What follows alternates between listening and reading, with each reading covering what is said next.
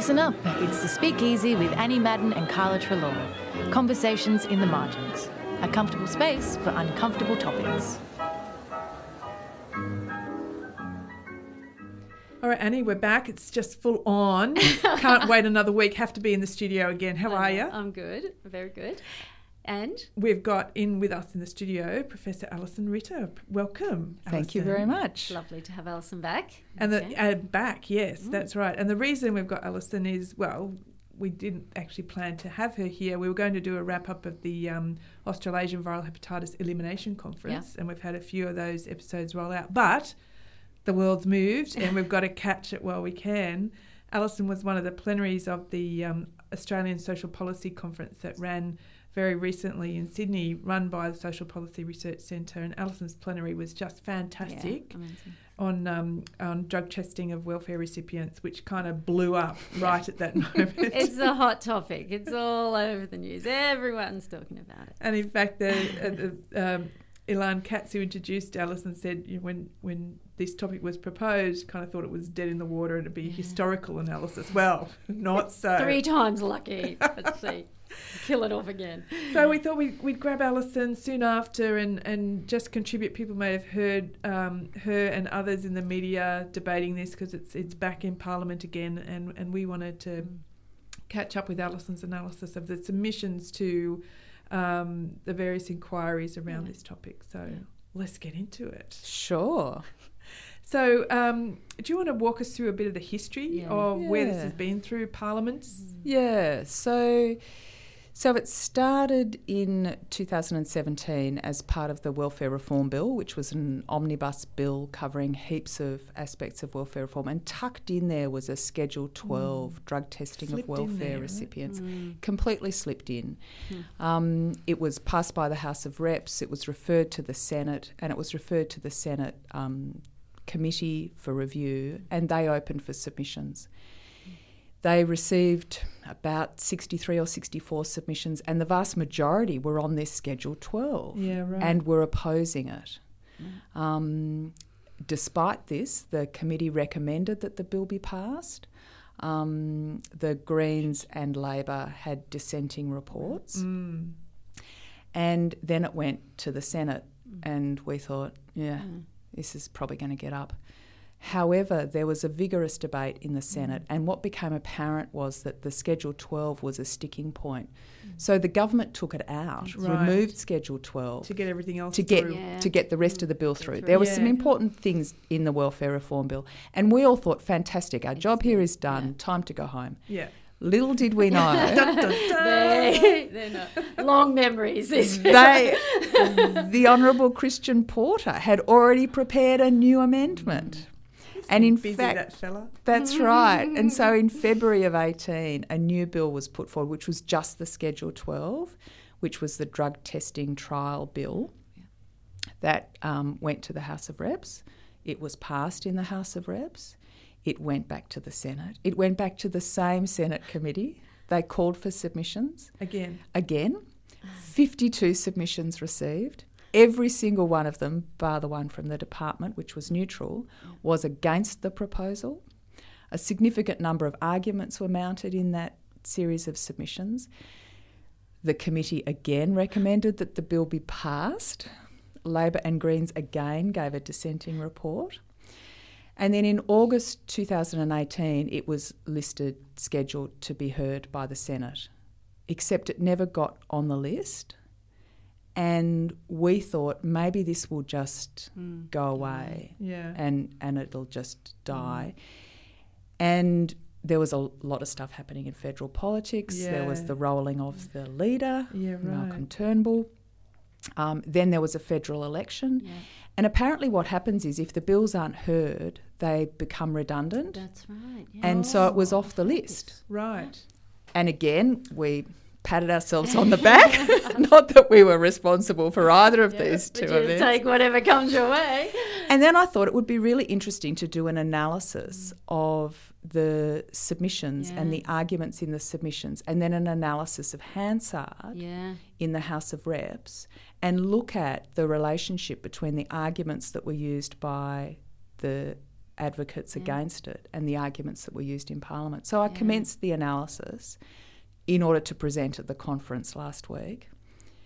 And then on the Friday before round 3, oh my God, they put it back up again. So they've reactivated it. It's had its second hearing in the House of Reps. The legislation that will never die. It has been forwarded to the Senate, and it has been forwarded to the same Senate committee, who have opened the call for submissions as of last Friday. Yeah. Submissions close on the 27th of September. Change the date at the top of your letter. Change the date at the top and do it all over again. So the other thing that I was interested in the analysis was, why is this so tenacious? Like, what is it about welfare, drugs, and people who use drugs that this Conservative government keeps persisting with this blatantly discriminatory, illogical proposal? That lacks cost effectiveness. There's definitely a moral agenda. Completely. And so what I did for the paper that I presented was that I read all of the submissions and analysed all of the submissions, and I read all of Hansard, analysed all of Hansard. I know. And what became really apparent was that the arguments in the submissions were all about either human rights or... So these are the advocates against. These are the advocates against, who are basically arguing that it infringes human rights, the right to social security, the right to privacy, the right to an adequate standard of living.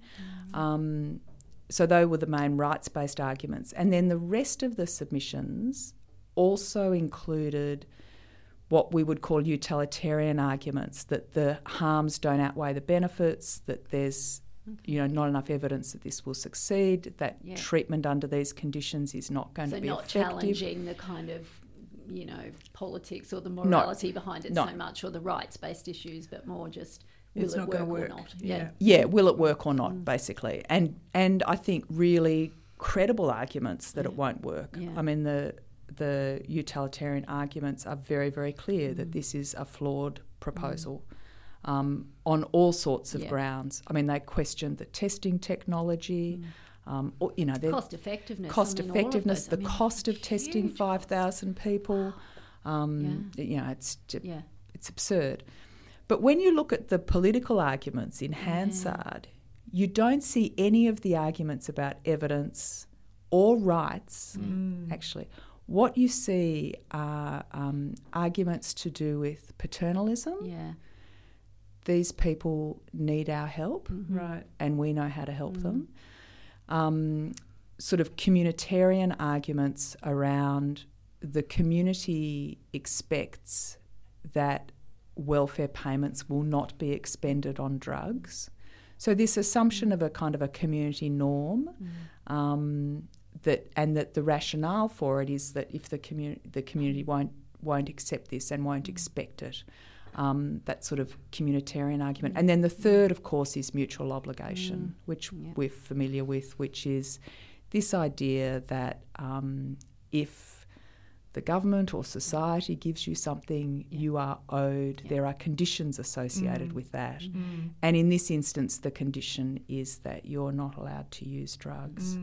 So the distance between the advocates all using rights and utilitarian arguments and the politicians arguing on paternalism, mutual obligation and communitarianism, they were on two different tracks, really, and didn't kind of speak to each other. So that was kind of the conclusion, in a sense, from the paper. Yeah, if anybody's interested, I think I wore my tweeting thumbs to the bone, tweeting every single utterance that Alison made. And one of the terms you used was that these arguments from each camp, for and against, just slide past each other. They don't touch. That they don't speak. And so it's like, pissing into the wind. Absolutely. There's no one looking or listening or taking any notice of what you're doing. Yeah. So what do we do? What's going to be the third submission? That you're right. It's an interesting point about, do you have thoughts on that sliding past each other? Sure. I mean, I think, in fact, it was Carla who asked the question at the conference that maybe the utilitarian and rights-based arguments have actually been heard to some extent in the process. And you can see some of the Labor and Greens politicians, they use those arguments. Yeah, right. So it's not just that we as an advocacy community need to perhaps change some of our arguments. I think politicians who are arguing against the proposal might want to think about their arguments as well. Yeah. What do? Do we take on paternalism? Yeah. Yeah, why not? I mean, I think there is a way of thinking. So it depends a bit on where you stand, I suppose. I mean, personally, I think there is a potential role for some paternalism when people are not able to make decisions for themselves due to mental health, cognitive impairment, or when they're in a very serious risk of losing their life. And, you know, some of our services, you know, particularly around mental health, you know, someone being... But should you really be on Newstart if you're in that No, position? well, that's the other problem. I mean, that's Newstart, a separate argument. Right. That's a separate argument. Just on, so I think there's a way to say there might be aspects to a paternalistic response, but it's not appropriate for people who are using drugs, who are not impaired, who can make choices, who have the ability to, you know, work and function in society and so on. If the concern is about people who are drug dependent, Newstart's not the right mechanism. So that's your point, Annie. I mean, why are these people on Newstart in the first place? Yeah, if they are, you know, seriously struggling with drug dependence or whatever. Yeah, that's right. And so the politicians are there saying, you know, Turnbull said this is a policy made in love. You know, they're saying we want to, the politicians for the proposal, you know, we want to help these people. These people are in a desperate situation. We want to ensure that they receive the care and support and treatment that they need. I agree. We want to ensure that. But it needs to, I mean, why do you have to urine test everyone who's on Newstart to set up a good treatment system? Is that where it has to go? And it also reminds me, very interestingly, of some of the rhetoric behind, you know, even the UN conventions on this in this area around drug control, because they too have this sort of paternalistic kind of humanitarian sort of compassion. That's why we do what we do. We're all about stopping drugs because drugs destroy people and communities. And meanwhile, everything that's driving that agenda is highly punitive and you know, punishment focused and whatever. It's a very, you know, they're very closely aligned. They are, and it's hard to walk the line, I think. But what's wrong with the bill fundamentally is that it doesn't distinguish between drug use and problems associated with drug use. And a urine test will never tell the difference. But you've got to talk to someone. Yeah, exactly. And making someone's life incredibly, you know, measurably worse under those circumstances is hardly going to benefit them or anyone around them, or, you know. And it's likely to be Centrelink staff or whatever who are going to cop the brunt of a lot of this. And well, how are they going to do supervised urine drug screens?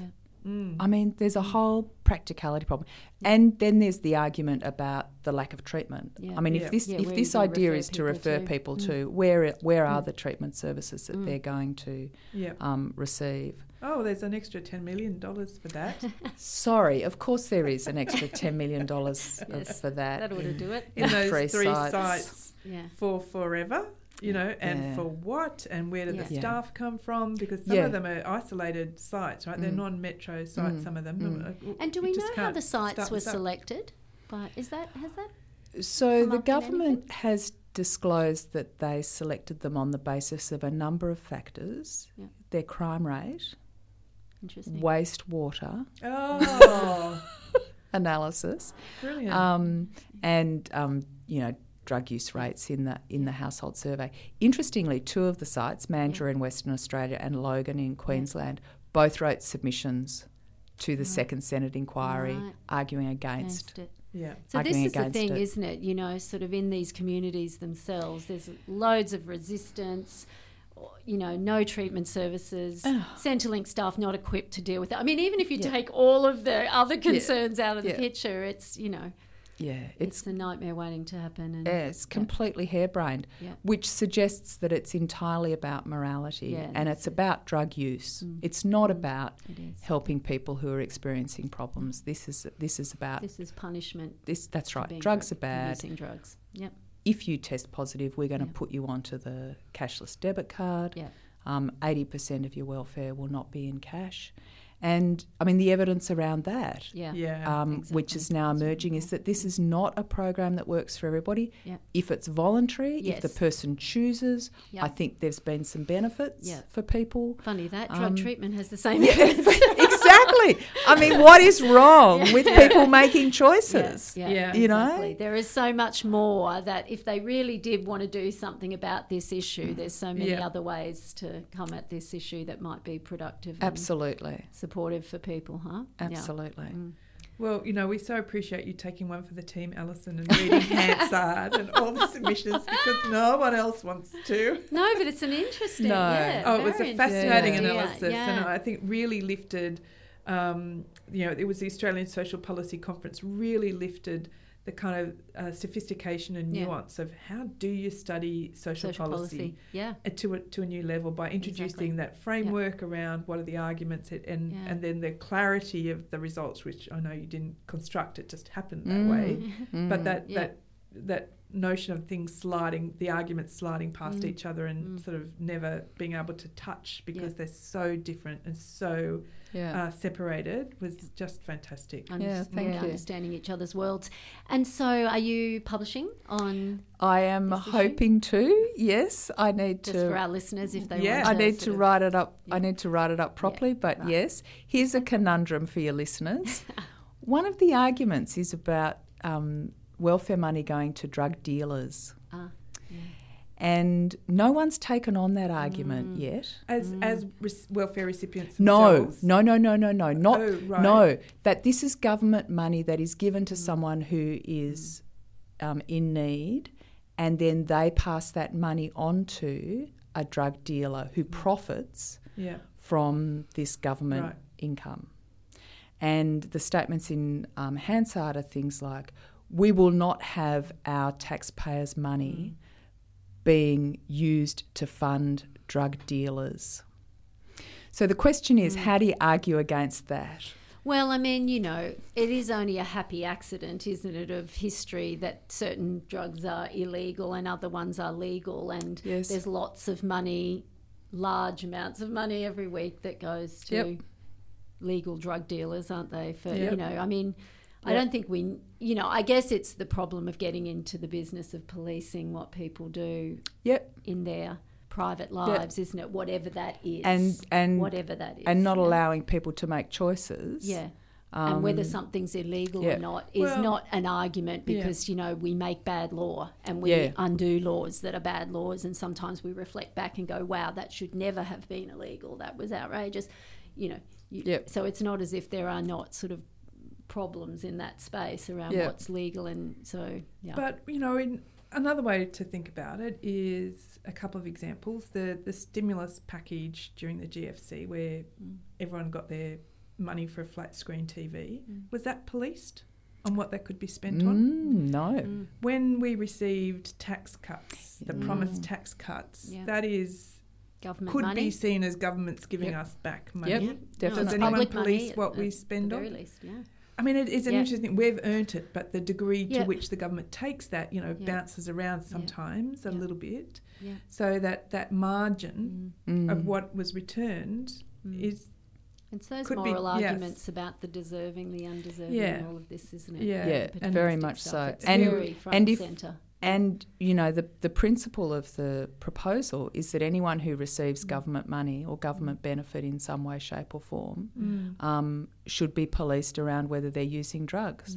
So we will be drug testing mothers single and their parents, babies, single parents, all young old people, age pensioners, people who are receiving franking credits. This is going to be fun. I mean, all of the tax benefits that are received across society. I mean, if this is the principle, then there is an enormous hypocrisy, which is, I think, what Jackie Lambie is pointing out when she says, let's drug test politicians. Yeah. It is so hypocritical to pick on one segment of society, completely arbitrary. If the principle is government money should not be allowed to be spent on consuming drugs, then that should be the principle across society. And if it's because drugs are illegal, then we can solve that by making them legal. I mean, let's think about what's in it for us. Why shouldn't we go be out buying shares in companies that run urine testing screens? Well, is there a public-private partnership on the boil here? Yeah. There's definitely money to be made in the workplace drug testing. It's huge. Oh, yeah, it totally is. And, I mean, there are real issues around sort of return on investment in those spaces. I mean, the cost of this testing compared to what you actually gain in information or benefits of other kinds, in terms of people's behaviour change is really questionable. Well, we should wrap up, I think. But Alison's been on a plethora of media outlets in the last while. You can find Google her; she'll be there. Yeah, see all the arguments, and the counter arguments. Yes, but hopefully this focused conversation's given a bit more detail to the types of things that will be, reduced down to a 13-second soundbite in some media, and we can have a bit more of a nuanced discussion. So. Indeed. Yeah. Thank you both very much. Yeah, thank you. Right. Bye. Over and out.